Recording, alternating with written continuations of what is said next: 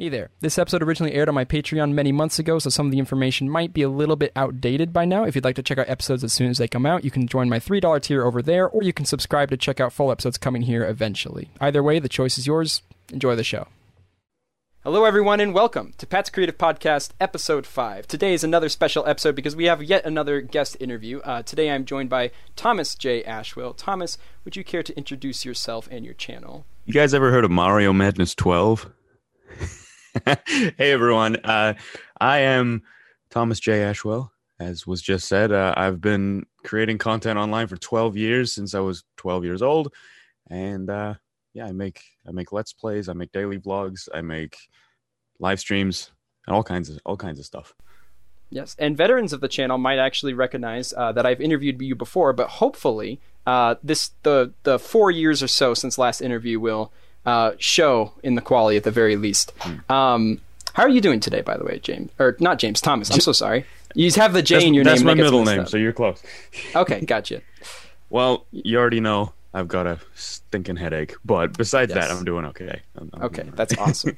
Yeah, we're powering through some headache problems, but hey, at the very least, we have at least a headspace to work with. 2 headspaces, actually. So I'm just going to jump right into it. The first question I kind of want to ask you is a question that I've been asking other guests, and I plan to continue to ask until things start to calm down with it, obviously. But it's going to start a little bit on a more gloom and doom note, okay? But given everything that's been going on in 2020, do you feel that you've been more creatively inspired or creatively drained as compared to usual? And I'm just asking because a lot of people give different answers for this, and I'm very interested just to see what your take is on that, how that's affected you creatively. I'm going to say a bit of both because of everything that's been going on. I'm an essential worker, so I haven't exactly been like out of work or anything. So to be honest, for a while, it didn't really feel like my life changed that much. Other than having to put a mask on my face. But during quarantine and everything, all my friends who didn't who were out of work, they kind of all started streaming. So I was like, oh, okay, maybe I should get a little bit more back into that. So I was inspired to pick up streaming again, and I've been doing it very consistently as of late. But in terms of creating videos, I feel like that is where I kind of lost the motivation to do that. Like I'm still doing it, but I've taken quite a few breaks now this year, and some series have just been going on for way too long. So yeah, it's a bit of both, really. I was inspired to try something new, but at the same time, the old stuff kind of fell by the wayside. Interesting. So do you think there's something about streaming specifically that's easier to be creatively into than like regular uploading? Or honestly, I think what has been driving me to stream more is the community over there has been growing, and my Discord server as well. Like I've been promoting that on my Twitch, and that's been growing. And for a long time, it sort of felt like I was creating stuff and putting it out there and getting no feedback from anybody, because like I don't typically get that many comments on my videos, so I never actually know if people like what I'm doing. And then I started streaming, and I got regular viewers, and I'm like, oh, people care. And do you think they part of that's just server and talk to me on the daily, and it's like, oh, this is cool. Right. You were actually one of the pioneers of the Discord server. I remember when you introduced me to your server, Discord was barely a thing. Very few people knew. In fact, you invited me to your Discord over Skype because Skype was still alive at the time. So hey, maybe you earn at least some kind of credit as being a pioneer for Discord.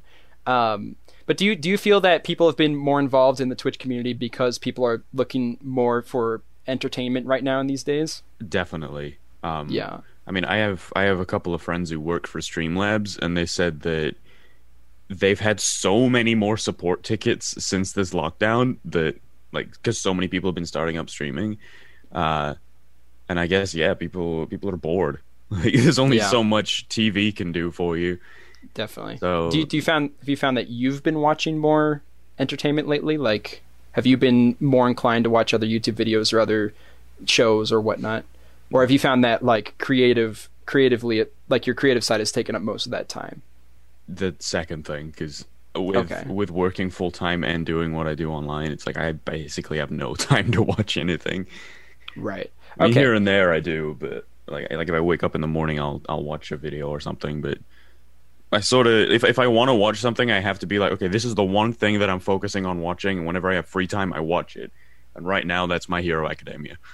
So. Gotcha.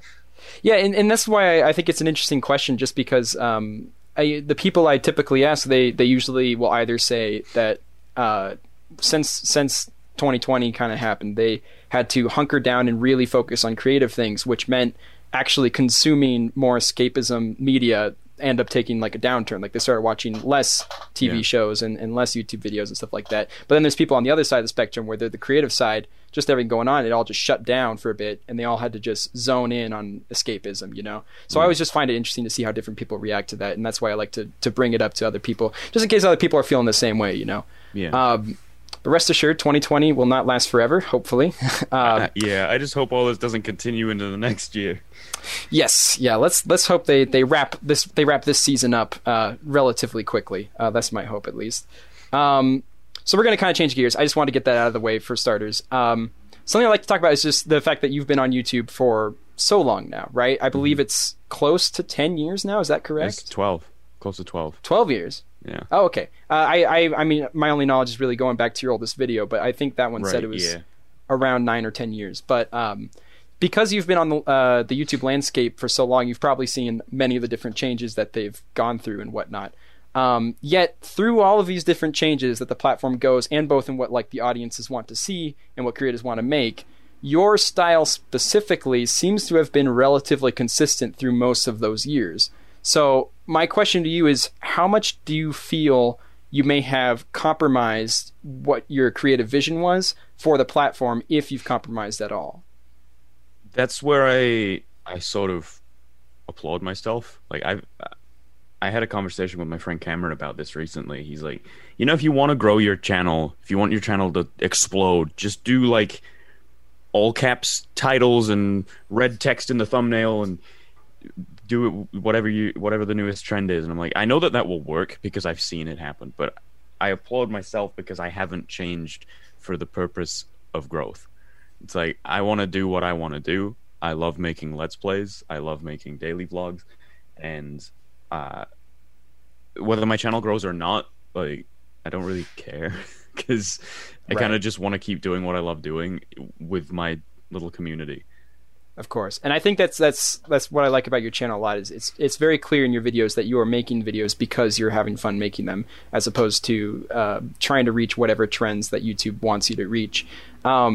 Is there still some area though where it was kind of just something you wish you didn't have to do with video creation or live stream or something that for practicality's sakes, or at least for making audiences enjoy the content more, that you would prefer not to do, in a sense? Like something that just becomes tedious, like maybe thumbnails or upload schedules and stuff like that? Like, is there one specific thing that I don't... Yeah, I mean, like, if you... Like, I know there's some people out there who just genuinely don't like making thumbnails. I don't really get that from seeing your thumbnails. But, like, and there's some people who also just don't like dealing with prime upload times and scheduling stuff. They'd rather just upload entire full-length videos or whatnot. Is there something you wish, like, you could kind of had the freedom to do a little bit easier without worrying about bothering the audience?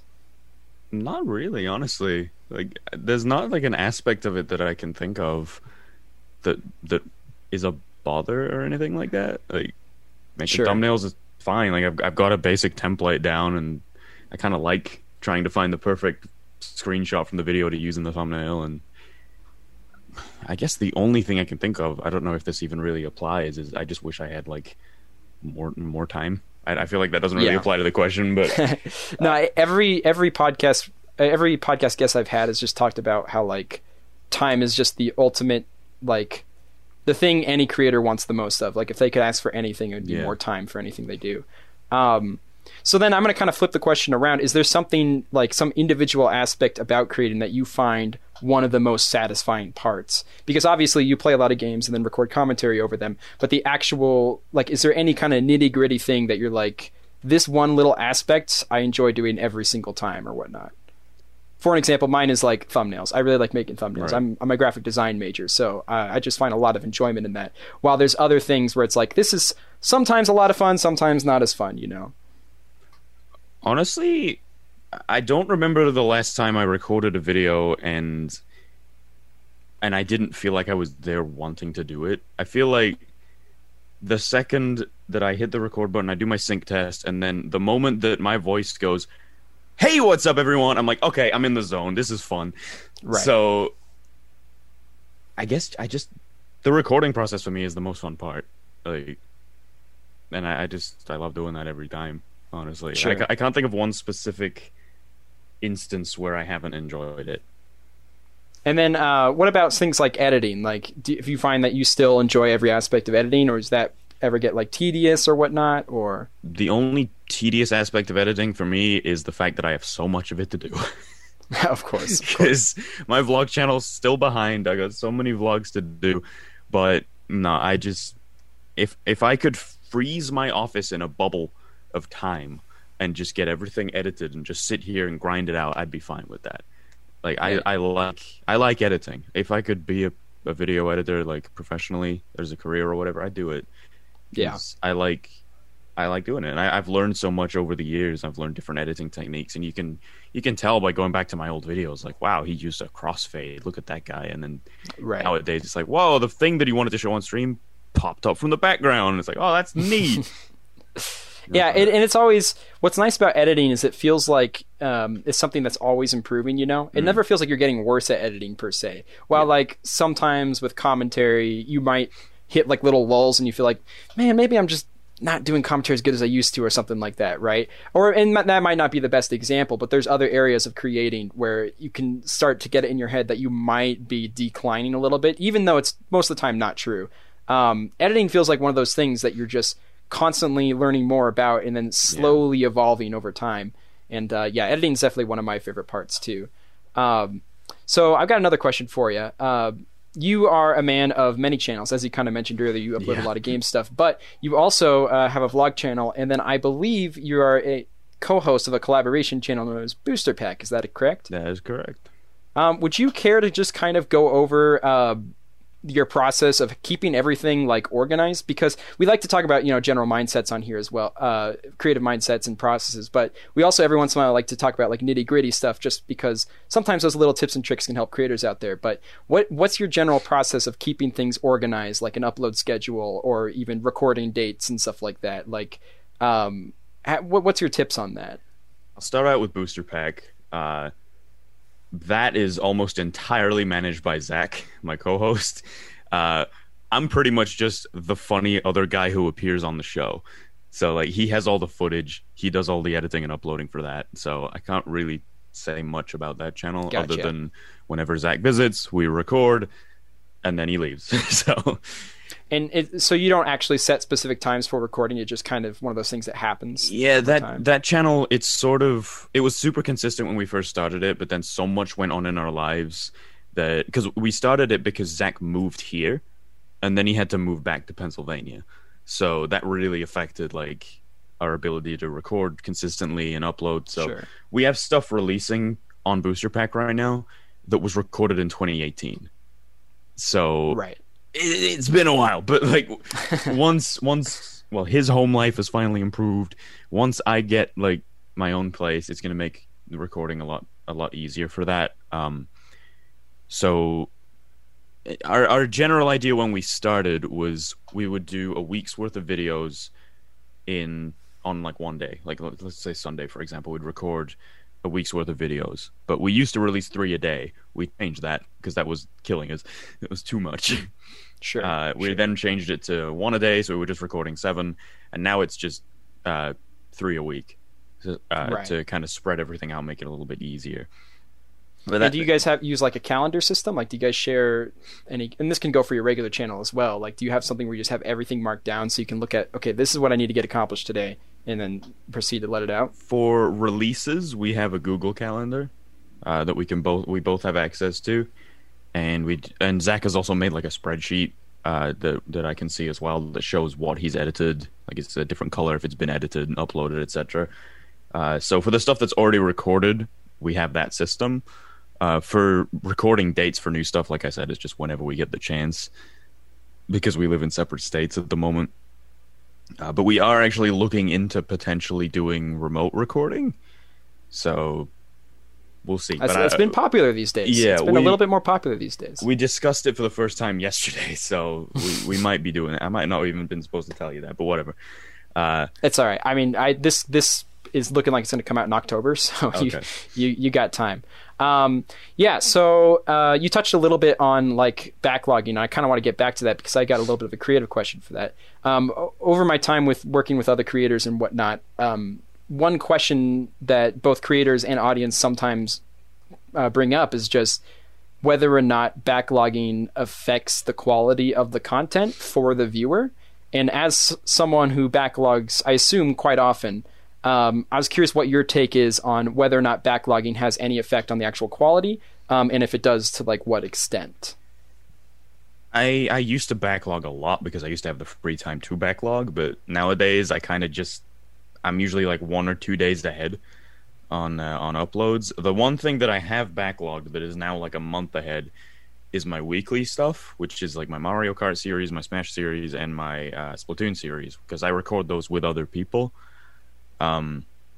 So I kind of, for a few weekends, got a bunch of people together and just recorded like a bunch of those, because those take longer to set up to record.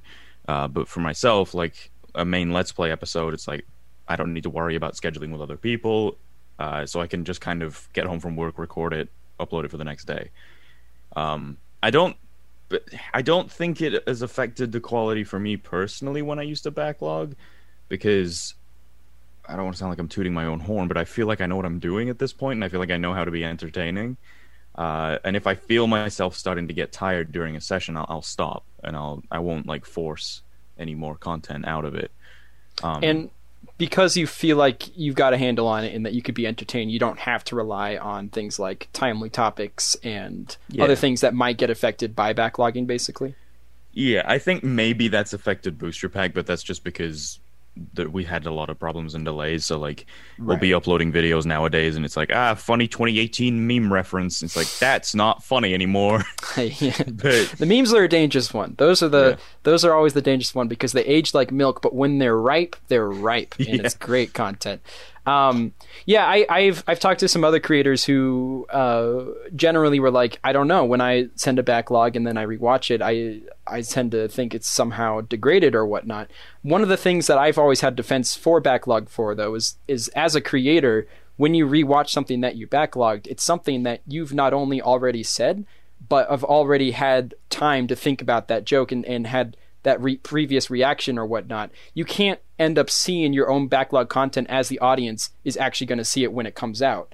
So I feel like that little bit of staleness that sometimes you kind of feel when you rewatch your own backlogged content, I think it's just through the nature of like, I did say all this, and like whenever you say stuff and later rewatch it, you think of different things you could have said and whatnot. So I've always been more in defense of backlogging, because I feel like as an audience member, you know, when you first watch it, and like you said, if you're entertaining enough, it shouldn't matter the time frame as much anyway. I mean, obviously some things are different, right? If you entirely make a video that's topic based around whatever is going on at a certain point in time, that's probably something that's better not to backlog. But for the most part, kind of affects my vlog channel, because that's like a daily thing. And if I could be uploading, like I've uploaded Nintendo Direct reactions 6 months after the Nintendo Direct happened, but it's like I still filmed this as a part of the daily vlog, but I still want it to be uploaded. Right. So. But and you're at the point though where you feel that even an older reaction is still something that people can enjoy, because you feel like you're just in general a better entertainer now, right? Yeah, and like people want to hear my thoughts on things, like even if it's late. Right. The reason people watch your videos is to hear you specifically. So whether or not they get that today or tomorrow doesn't necessarily change the fact. I think like the idea of following with these trends and discussing on things that are really current is more pointed towards like expanding the, you know, getting a broader view from other people who are specifically looking in the trend, and then they happen to find your channel or whatnot. But ultimately the people who are there, your actual audience who are actually watching, like they will want to hear what you have to say regardless, because that's why they're here. That's why they stay. That's why they subscribe. That's why they watch. So yeah, I've heard people have concerns about backlogging before, and I think that's a lot just coming from the creator's mind, because it's easy to start thinking about that stuff. When in reality, most of the content that gets put on YouTube is backlogged to some extent, you know? Yeah. and then you might not even notice. So I just thought that would be something interesting to bring up, because I know you have done a lot of back. I believe you had a series as of recording relatively recently that's actually several years old, but it was on a different channel. Is that correct? Oh God, Pikmin Versus. Yes, yeah. The Pikmin Versus. That I'm not gonna count that because that was 2013, and right. I re-uploaded that purely because Billy no longer has his content public, and I wanted people to still be able to see it. So I was like, I'm gonna release this as if it's brand new, and we're talking about like the Bed Intruder song and stuff like that. I'm like, oh, this is old. Well, to be fair, the people from 7 years ago probably aren't the same people around. I mean, I'm sure there's some overlap, but you know, to a lot of people who they hadn't heard of you 7 years ago, you know, I'm sure still kind of enjoy it like it's fresh content. Again, it's just easy to get in, like, as a creator, you think this is so old, but the audience, they don't, you know. By the way, props to that video was still pretty dang high quality for 7 years ago. I was impressed with that. That's just like all the on templates Billy. and He stuff. edited those. Well, I mean, even your audio quality, though, like just simple things like that, you expect, or commentary styles as well. That usually takes a really long time to develop. But you've seemed like you've had a good handle on it for quite some time now, which is good. The only thing that's really changed is my voice, because I don't know if you noticed in the old ones, like I had a super thick Northern English accent. Yes, actually, you know what? I think I did notice that. I cross-referenced it to the other interview we had, and I think even by then you've become more acquainted with a little bit of more of American accent. Although, last interview we did, you actually had just moved to America. Are you still in America? I'm still here. Awesome. I hope you enjoy your stay. It's something. Let me tell you. It is something. It's something. Is it everything that you hoped and dreamed, or some of those expectations gone, or? It's fine. It's fine. Okay, that's a good way to put it. I don't mean to completely derail. I was just you're fine, dude. And also, just I meant to go back to this before when you were talking about like scheduling, and I talked about Booster Pack. I never touched on my scheduling. I use this thing. Oh my gosh, you got something from the physical world. Yeah. I didn't think I'd see that. I haven't seen a physical calendar in quite some time. Right. I put this thing on my desk, and it says right there, PatNat interview. Wow, I made the schedule. Gentlemen. I made it. That's some pretty small handwriting. I don't think I could read my handwriting if I put it that small. It probably just looks small. Like, I get it a little closer. It's a little blurry, but you can kind of see. Like, I put my video releases on a Google Calendar, but this calendar I use for like this actual day record scheduling. This thing and stuff like that. Speaking of recording, because like you said, you do a lot of solo stuff, and that stuff you don't usually have to schedule as much, right? You kind of just do that as you go on. What do you think? What are some of the differences between like recording by yourself and recording with other people with regards to creative mindsets? Like, do you feel more or less inspiration any other way? Do you feel like you get burnt out on certain methods and have to go back to the other method for a bit? What's your thought process on that? I try to do an equal amount of both. Like I have three days a week devoted to videos with other people. And honestly, I felt more burnout from solo stuff than I have from group stuff, because with the group stuff, like let's say I am having a bit of a rough day, I can literally before the recording be like, hey guys, so I gotta get this video done, but I'm not feeling 100%. Can you try to carry the commentary? And I know that sounds crappy, but like my friends know how to be entertaining, and at this point they've been on my channel so much that they have their own bits, so they can like call back to those and stuff like that. So I would say I have more fun recording with my friends, but it's still enjoyable to record by myself. Right. Do you ever find that, like, if you're recording with friends, like one after another, back to back or something, do you ever find that you need like that kind of that reset, like, let's get back to my own voice for a bit, you know, and really go back solo? Like, do you get burnt out on collaborative stuff specifically ever? Not really, because I typically devote my Sundays to it. Like, can I send screenshots in Zoom? Is that a thing? Because I can send you something. I have no idea. I'll just do it through Discord. I have a little spreadsheet that I make, and I have a Discord server devoted purely to recordings. So I have my main server and then the recording server. I'll send you this little screenshot. So I basically post that. I don't know if you can put this on the screen in the video or whatever, but this is the easiest way. Yeah. So I post that into my Discord server for recordings, and then I ask people to say what they can fill. No kidding. And I do that once a week. So they've got the whole week to prepare to figure out if they can fill it. And I've got like 30 people in this server. So just because I do it like once a week, I never really get burned out on it like that. And you also cycle through different people, which I imagine helps a lot too. Yeah. Just hearing different voices and whatnot, That's actually really interesting. I'm glad you showed this. These are like the small kind of tips and tricks I was thinking of for other people. So you built up like a community of like 30 or so different people that you can fully trust and that you can have good cohesive commentary with and whatnot. Yeah. And then you just send that out and say, hey, who's ready? Like, who's down? Pretty much. Gotcha. That's pretty cool. That's a nice little system. So you never really get to a point where you feel like commentary with a specific person is becoming stale just because you do it so much. And that's mostly because you're like cycling or whatnot. It typically cycles through select people. Like there's some people who only have like one of the games, so they tend to appear less than other people. But sure.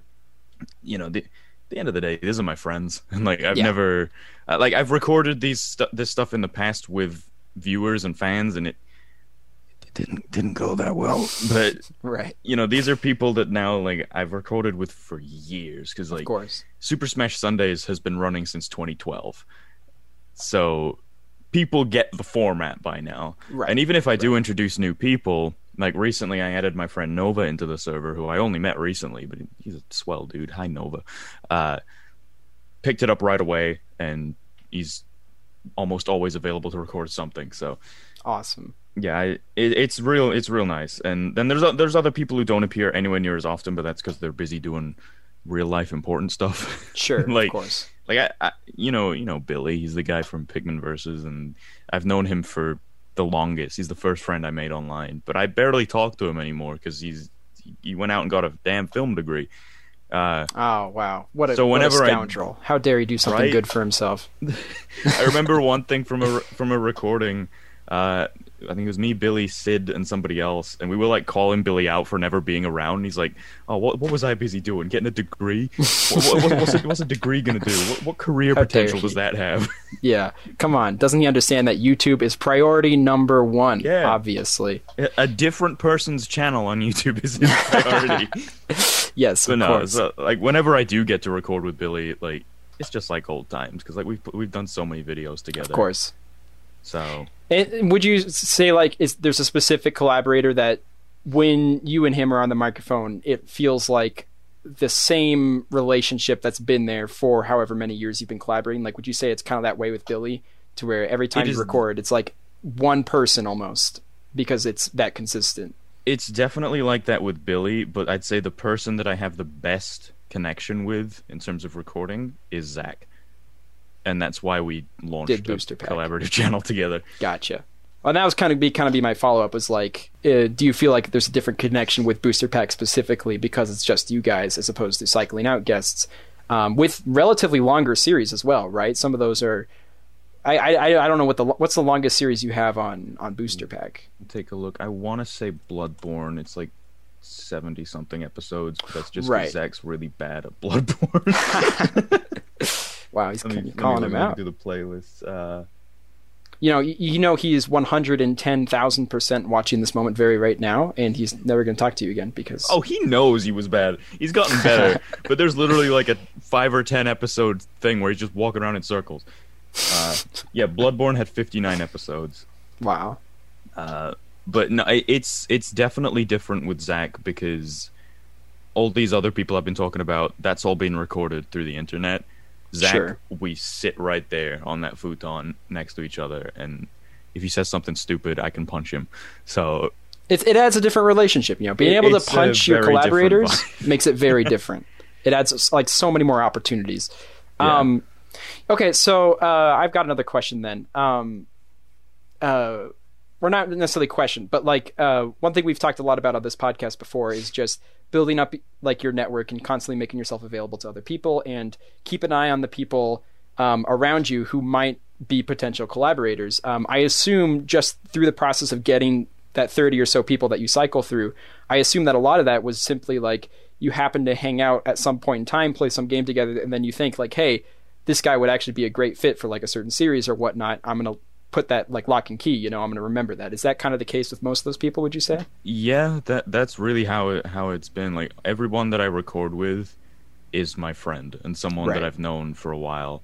It's like if I get a comment, it's like, can you shout out my channel? It's like, I don't know you. Of course.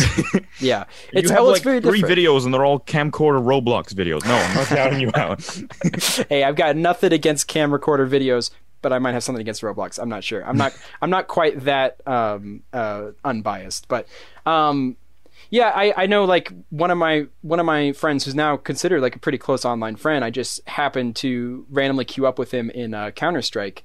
And I remember I played one match talking to him. I was like, oh, I got to invite him to Discord. Like, this guy's great. Yeah. And then just through more and more hanging out, I realized like, oh, there's certain series here that this guy would actually be a great fit for. Not every person is a great fit for every series, though. Have you found that there's like certain collaborators like, this guy would do great in this game or with this format, but I don't think he'd necessarily be a great companion for this format or this game. Like, have you found that with any of the people or collaborators in general? When it comes to the 30-something people in that group, it's not really for that type of series, because I always have me and 3 others. So even if some people aren't like quite as good at commentary as some others or whatever, there's other people. Other people are picking up of. legwork. Yeah.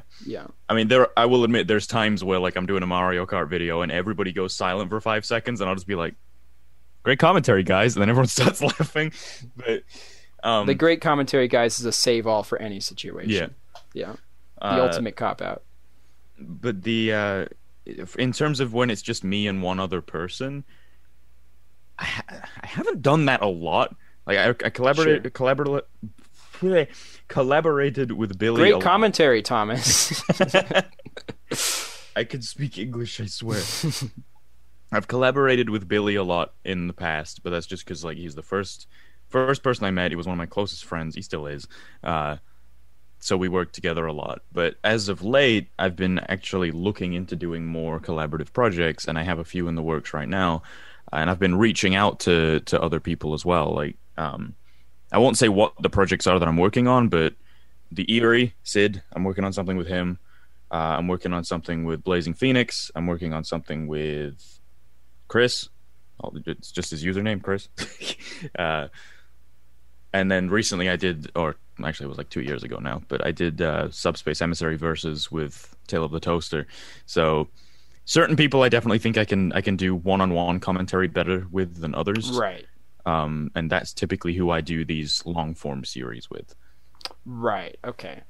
So yeah, like there's some people that you feel like they kind of thrive with more people to kind of bounce off of and grab reactions for, while others, have you noticed that there are people who are specifically better at like more one-on-one conversation, like within their videos or whatnot? Definitely. I'm not going to name names, but definitely. Yeah. And I think that's just important for people to realize, is that not every creator is fit for every creative position. You kind of have to keep in mind where everybody's strengths are and where your weaknesses are that other strengths can help. And I think ultimately that kind of helps build up your collaborative network or whatnot and choose people to collaborate with. Okay, so we're going to move on to kind of another topic. Videos can be broken up into like many different art forms, right? Mm-hmm. It's kind of a weird mix of like so many different things, both with audio, visual, comedic timing, different kind of art fields that you could put in. And on the podcast, we talk a lot about trying to combine different art forms for like, just ultimate enjoyment, but also as an opportunity to really create content out of something else you really enjoy doing. Has there been any other art forms that you typically enjoy, or other hobbies that you wish you could, or that you'd like to at some point combine with content specifically, maybe like cooking or like physical art or something like that? I'm going to be real. Almost my entire life is just devoted to doing what I do now. Outside of being online, I don't do a lot other than go to work. So I can't give you a specific example in that regard, but there's other avenues that I've wanted to explore that I just haven't yet. Like, I've always been interested in music, but I've never done it. Well, I played piano when I was a little kid, but that's about it. Sure. But like I've edited a couple of music videos here and there for people, and I'm like, oh, I like doing this. I'd like to do this more. And I just haven't had the opportunity yet. And I'd even like to get into music myself at some point. Sure. And do you think that would take I guess in a way you do already combine certain content with like the vlogs or whatnot, right? It's kind of adding your personality to whatever lifestyle you go about. Mm-hmm. And speaking of vlogs, like, do you feel like the recording process of a vlog is like, do you feel like creatively it feels different than producing video game content, or do you find that it's like commentary is commentary regardless of how I put it or whatnot?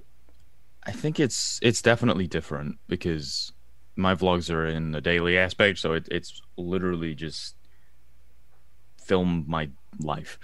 Of course. It's not like I'm sitting there talking about a game or talking about what's going on in the game. It's like I'm filming stuff as it happens throughout my day.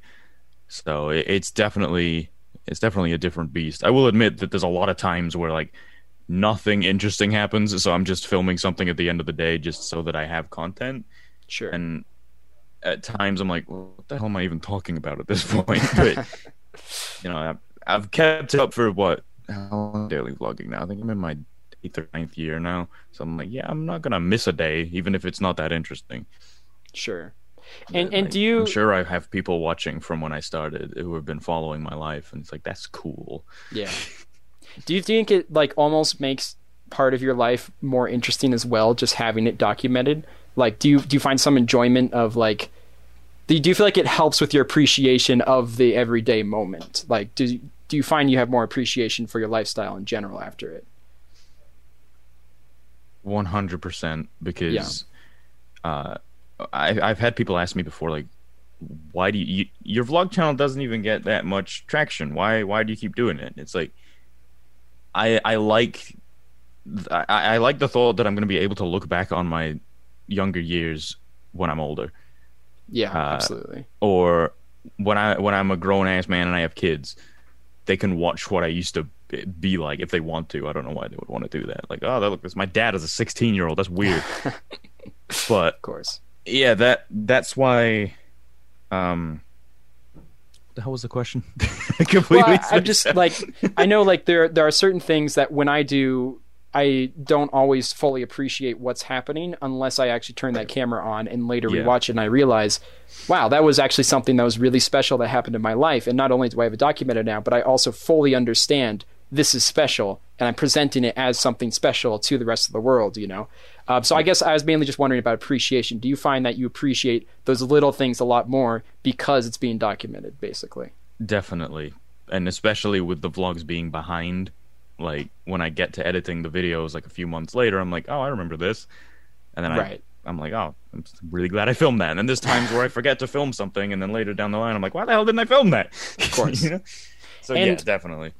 To kind of like to flip the question a little bit, do you find that there are moments in your lifestyle that you were like about to film or something that you're about to document, and then you feel like maybe it's not good to do this. Maybe I should just enjoy this for what it is for now and not document. Like, does it have the reverse sometimes of almost lowering appreciation for the moment?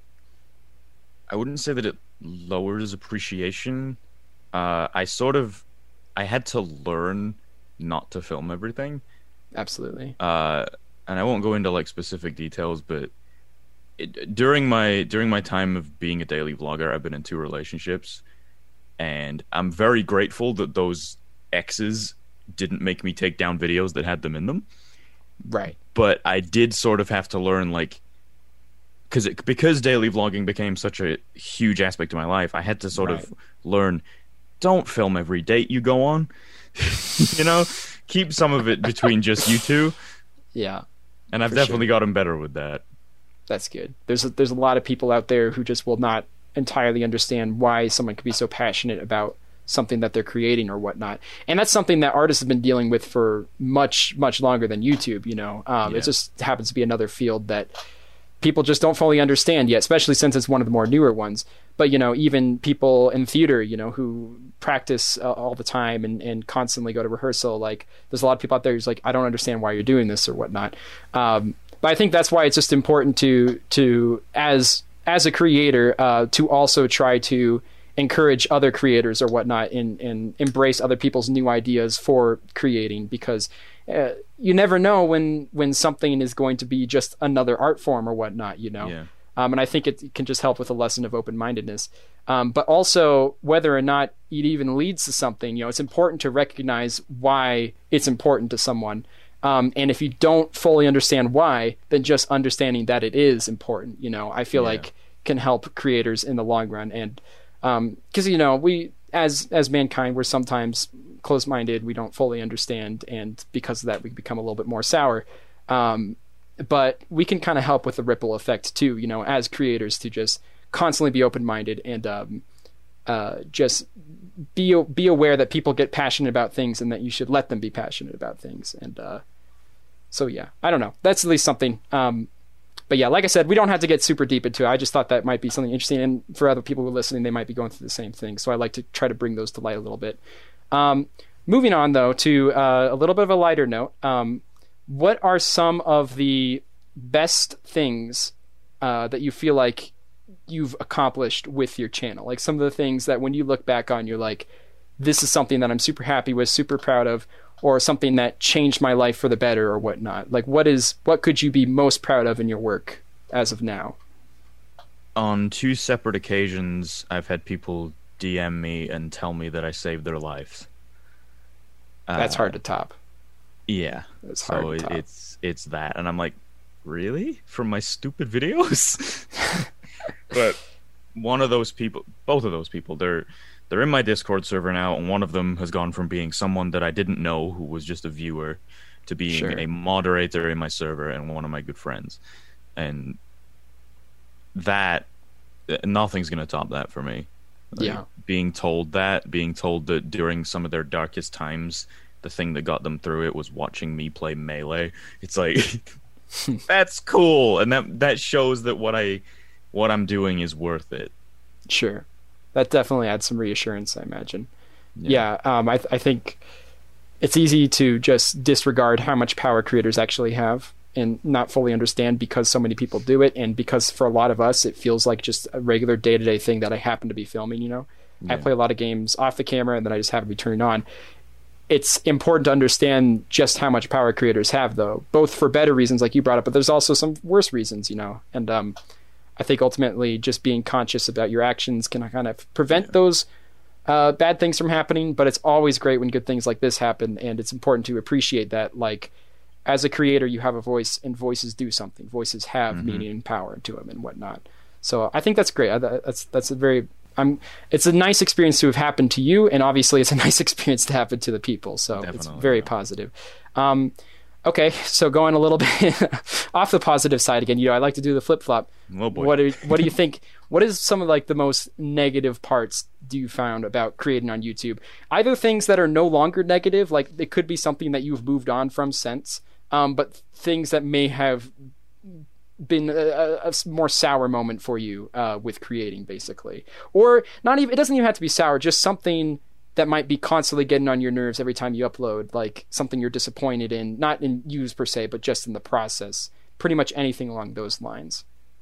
You can go as sour or as surface level as you want. Like, it's up to you. I'm not trying to bring out your worst fears or anything like that. Surface level, it does bug me a little bit that anytime I upload a video with my face in it to my gameplay channel, it gets a dislike. I'm like, do you just not like my face? Like, come on.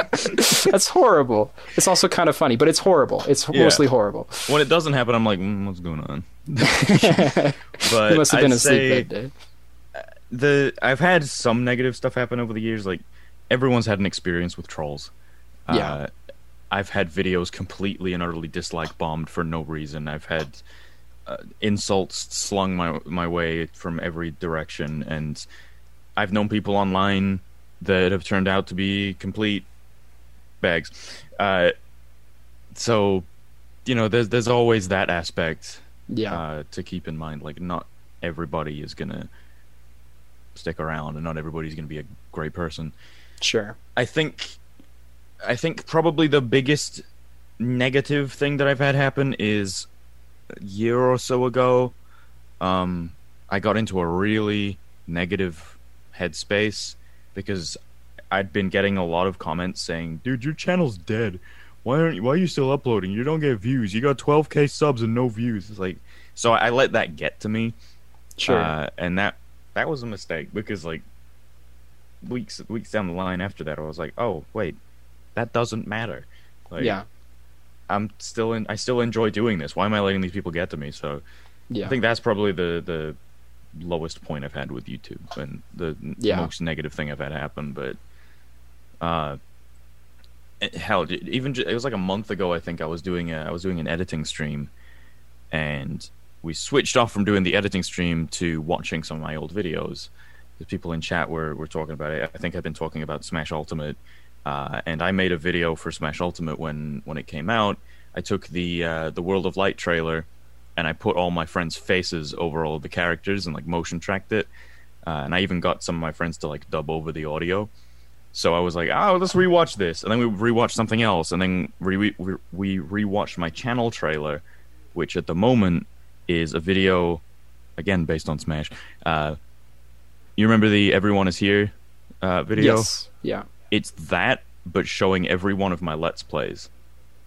And like the little banner appears at the bottom, and it's got like the name of the project. Oh, you know what? I believe I saw that. That's your current channel trailer? It is, yeah. Okay, gotcha. Yeah, I saw that one. And I like that. I like that. I thought that was impressive. Wait, did people feel negative about it, or? No, I was just. This isn't even really negative. I feel like I've gone off on a tangent, but I rewatched that, and then we started rewatching old stuff, and then halfway through rewatching my old videos, I just started bawling on stream, and I could not stop crying, and I got super emotional, and people in chat were like, "It's okay, it's fine. This just shows that you love what you do," and I was like, "Yeah, I guess so." So going back to the point about people saying my channel's dead, it's like, I don't care, because clearly, if I'm gonna cry about a stupid old video, like, it's alive to someone. Yeah. And clearly that just shows what this means to me. So yeah, definitely. And ultimately, that's what's important, you know. When you look back at like all the things that you've made or whatnot, and if you ever feel like the reception is just not what you want, the retention, you feel like it's not as big as you would like or whatnot, you have to remember that when you started at a probably a lower level than you were then, and it didn't stop you then, you know. You were still creating because you just genuinely enjoyed it. And I went through a smaller degree of a headspace a couple of years back. I hit like 5 years on YouTube, and I was like, oh boy, there's not a lot of numbers to show for this or whatnot. And it just took me a little bit to like remember that like the reason I'm still doing it, the reason I've done it for 5 years is because of how gratifying it is to myself, and the idea that I'm creating something that if I enjoy, there's at least someone out there who might enjoy, you know. So of course it's always good to look at even just the small numbers as still people. Those are physical people who want to watch you, but also just that, like, you know, can you imagine if you never created, if you just decided to not make anything? And I don't know where my life would be now. Exactly. Like, it's just such a big part of what we do, and it's because we enjoy it so much, you know. And I think that's just something important to remind ourselves as often as we can to stay in the best creative headspace or whatnot. And it's funny you mentioned the numbers thing and like thinking about where you came from, because on my time hop this morning, it's like, hey, 9 years ago you posted this, and 9 years ago I posted, that's weird, on my YouTube channel I have the same number of subscribers as videos, 134. And I'm like, I'm at 12K. Yeah, that's a big difference. I mean, that's the thing. Like, every little number is not a number; it's actually a person behind it. You know what I mean? 12,500 people at some point in their lives saw one of my videos and was like, "I like that." Red button. Right. And it's, you know, every once in a while, one of those people are like one of the people that you mentioned who message you saying like, hey, you really helped me out in a tough spot here. So it's just important to really understand that people are people, and you are also a person, and you are doing this because you enjoy it. And even if there are not a ton of other people who also enjoy it, we do stuff that we enjoy. That's how we, can you imagine a life where you don't do stuff where you don't enjoy, you know, like that's, I don't know. It's just important to always remind ourselves about that, just that we're here for us ultimately, and other people, but also us. And I think that always kind of helps me get back at the groove of things. We're actually running out of time here, Thomas. So I've kind of got like one last question to kind of like wrap it up or whatnot. We've been all over the place. We've gone deep, we've gone shallow or whatnot. So my question is to you, if there was one thing you could tell yourself as a starting off creator or whatnot, something that you wish you could have learned a little bit sooner. I know time is the ultimate teacher and we will ultimately learn everything as we go on anyway. But if you feel like there's something you just wish you had a handle on early on, what would that be, in case there's other people out there who might find this helpful? Don't focus on the numbers. Focus on the people. Yeah. Pretty much what we said the last 5 minutes. Focus on the people. Yeah. I definitely think that's a great idea. I mean, you can also go into like you could go anywhere with that. You could go with like, whether or not numbers are actually something you want. You could go with the practicality of the chances of you actually getting numbers, in the current YouTube climate, or any YouTube climate for that matter. But ultimately, creation is about an artist making something, right? Yeah. And don't get into YouTube thinking it's going to be a career. Get into YouTube because you want it to, it's something you want to do and it's something you enjoy. And continue to create things that you want to do and enjoy. Don't try to change what you make just because. And I think you're a great example of that because your content is relatively consistent over the last several years. Don't try to change just to appease whatever YouTube wants you to appease or whatever audience YouTube because people will notice. Definitely, people will definitely notice if you change your content just to fit with a trend, right? Or with the intent of growing. Like if I know I'm probably taking you over time here, but no, you're still good. You're still good. My friend, have you heard of the YouTuber Noisy Butters? It rings a bell. I don't know them super well though. Her name's Hannah. I've known her since probably 5 or 6 years at this point. We met because I did a Let's Play of Billy Hatcher and the Giant Egg. And she commented on that. I was like, this game's my childhood. We should be friends. And we've been friends since then. She has almost 1 million subscribers now. Wow. And like for the longest time, she just kept doing it, kept grinding, kept doing the same thing she'd been doing. And she was around the same level as me in terms of subscriptions. And then one day, YouTube was like, let's take that, put that on recommended real quick. Yes. And now she's blown up. So right. If she had not continually made content, that wouldn't have happened. Right. And that's why I'm still sticking to what I'm doing, because one of these days, I truly believe, at the moment, yes, I think the Let's Playing art form is not anywhere near as big or popular as it used to be. Sure. But I think it's gonna keep going, and then we're gonna get this next generation of kids who wants to watch Let's Plays. Right. And there is going to be a chance for these other creators to grow again. Yeah. And I think that's kind of why I haven't changed what I want to do. I'm like, someday someone's going to want to see this. Right. Ultimately, if you want to create something, naturally someone wants to see it. We're all unique, but we're not that unique. We don't have, it's not like every audience member has a very, very, very, very specific thing that they're looking for. There are common trends. And ultimately, if you enjoy what you're making and you start off doing that, the people who do come by and watch you, they're the ones who start mattering. And when they matter and they see that you change something to follow some trend to something that you no longer enjoy, it's probably something they no longer enjoy watching. They're the ones that are going to notice, like you said, and those are the important ones. Those are the important people. So yeah, just continue to do what you like. And ultimately, like, you might find that some format that you have been doing is just not the format that you've actually enjoyed the most. You could find later, so this isn't to say that you shouldn't let your content evolve, if you started off, I'm not saying you specifically, but those people watching out there, if you guys started off Let's Playing, and then you found that there's a specific part of Let's Playing you like, but it works better in a different format or whatnot, by all means, feel free to try that out. Just continue to enjoy what feels good for you, what you enjoy expressing and whatnot. Keep saying what you want to say. And ultimately, I think that's the best way to have a good creative mindset. And I think try to find a balance between what you want to do and what your audience wants to see. Right. Like, don't do something that you do not want to do just because it's what will work for an audience. But absolutely. Like an example, I did a poll on my community tab on my channel for my next Let's Play. And people voted for every single one. But instead of doing the one that got the most votes, I'm doing the one that got the least. So like, I'm still doing what the people want to see, just less of them. But it's the one, it's the game that I wanted to do. So sure. I'm trying to strike that balance. Yeah. No, and we live in reality, right? We have certain things that are bound by reality. And if you're not making your art with any reality attached to it, you're probably not going to be able to make anything finished, right? Yeah. So the reality is that like you probably, I don't know how long your videos usually are, right? But if you were to record a 12-hour video, like something probably is going to happen with that commentary, right? Something's going to happen with your voice, something's going to happen with your health and whatnot.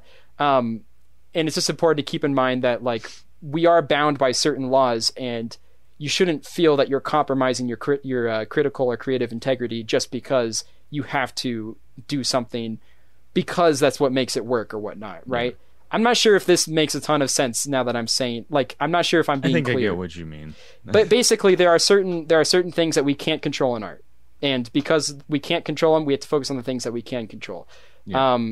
So I'm not sure if that's direct correlation to what you're saying about choosing a different game, but ultimately continue to create what you want to create, but remember that you still live in a world where worldly stuff happens. So I don't know. Maybe that wasn't a good correlation. Maybe I should have brought that up at a different time. I don't know. I think it's good. Okay. We're going to wrap it up, Thomas, because I think we've run our course here. Like I said, this thing is probably coming out in October. So I'm going to give you a chance to kind of promote your channels and stuff like that. Just I wouldn't put too much emphasis on timely stuff because that might be past by then. But in general, what should people watch out for, or where should people look out for your content? YouTube, Thomas J. Ashwell and Thomas J. Vlogs, as well as Booster Pack. And then if you're really interested in live content, Twitch, Thomas J. Ashwell. There you go. So make sure you follow him on all those platforms, and I assume Twitter would be a great place to connect all of those. It's Thomas J. Ashwell on everything. I have Twitter, gotcha. Instagram, Snapchat, right. all that. Go to every apartment complex and ask for Thomas J. Ashwell until you find him. And that's the best way to know what Thomas is up to. Thomas, thank you so much for joining us. Don't actually do that. Yes, just so we're clear. People don't take anything I say seriously, so it's all fine. It's all fine. You never know. Yeah, you never know. Thank you guys for watching, though. Thank you so much, Thomas, for joining, and I hope you guys found this helpful in some way. Very much enjoyed the podcast, and I'll see you guys on the next one. So long.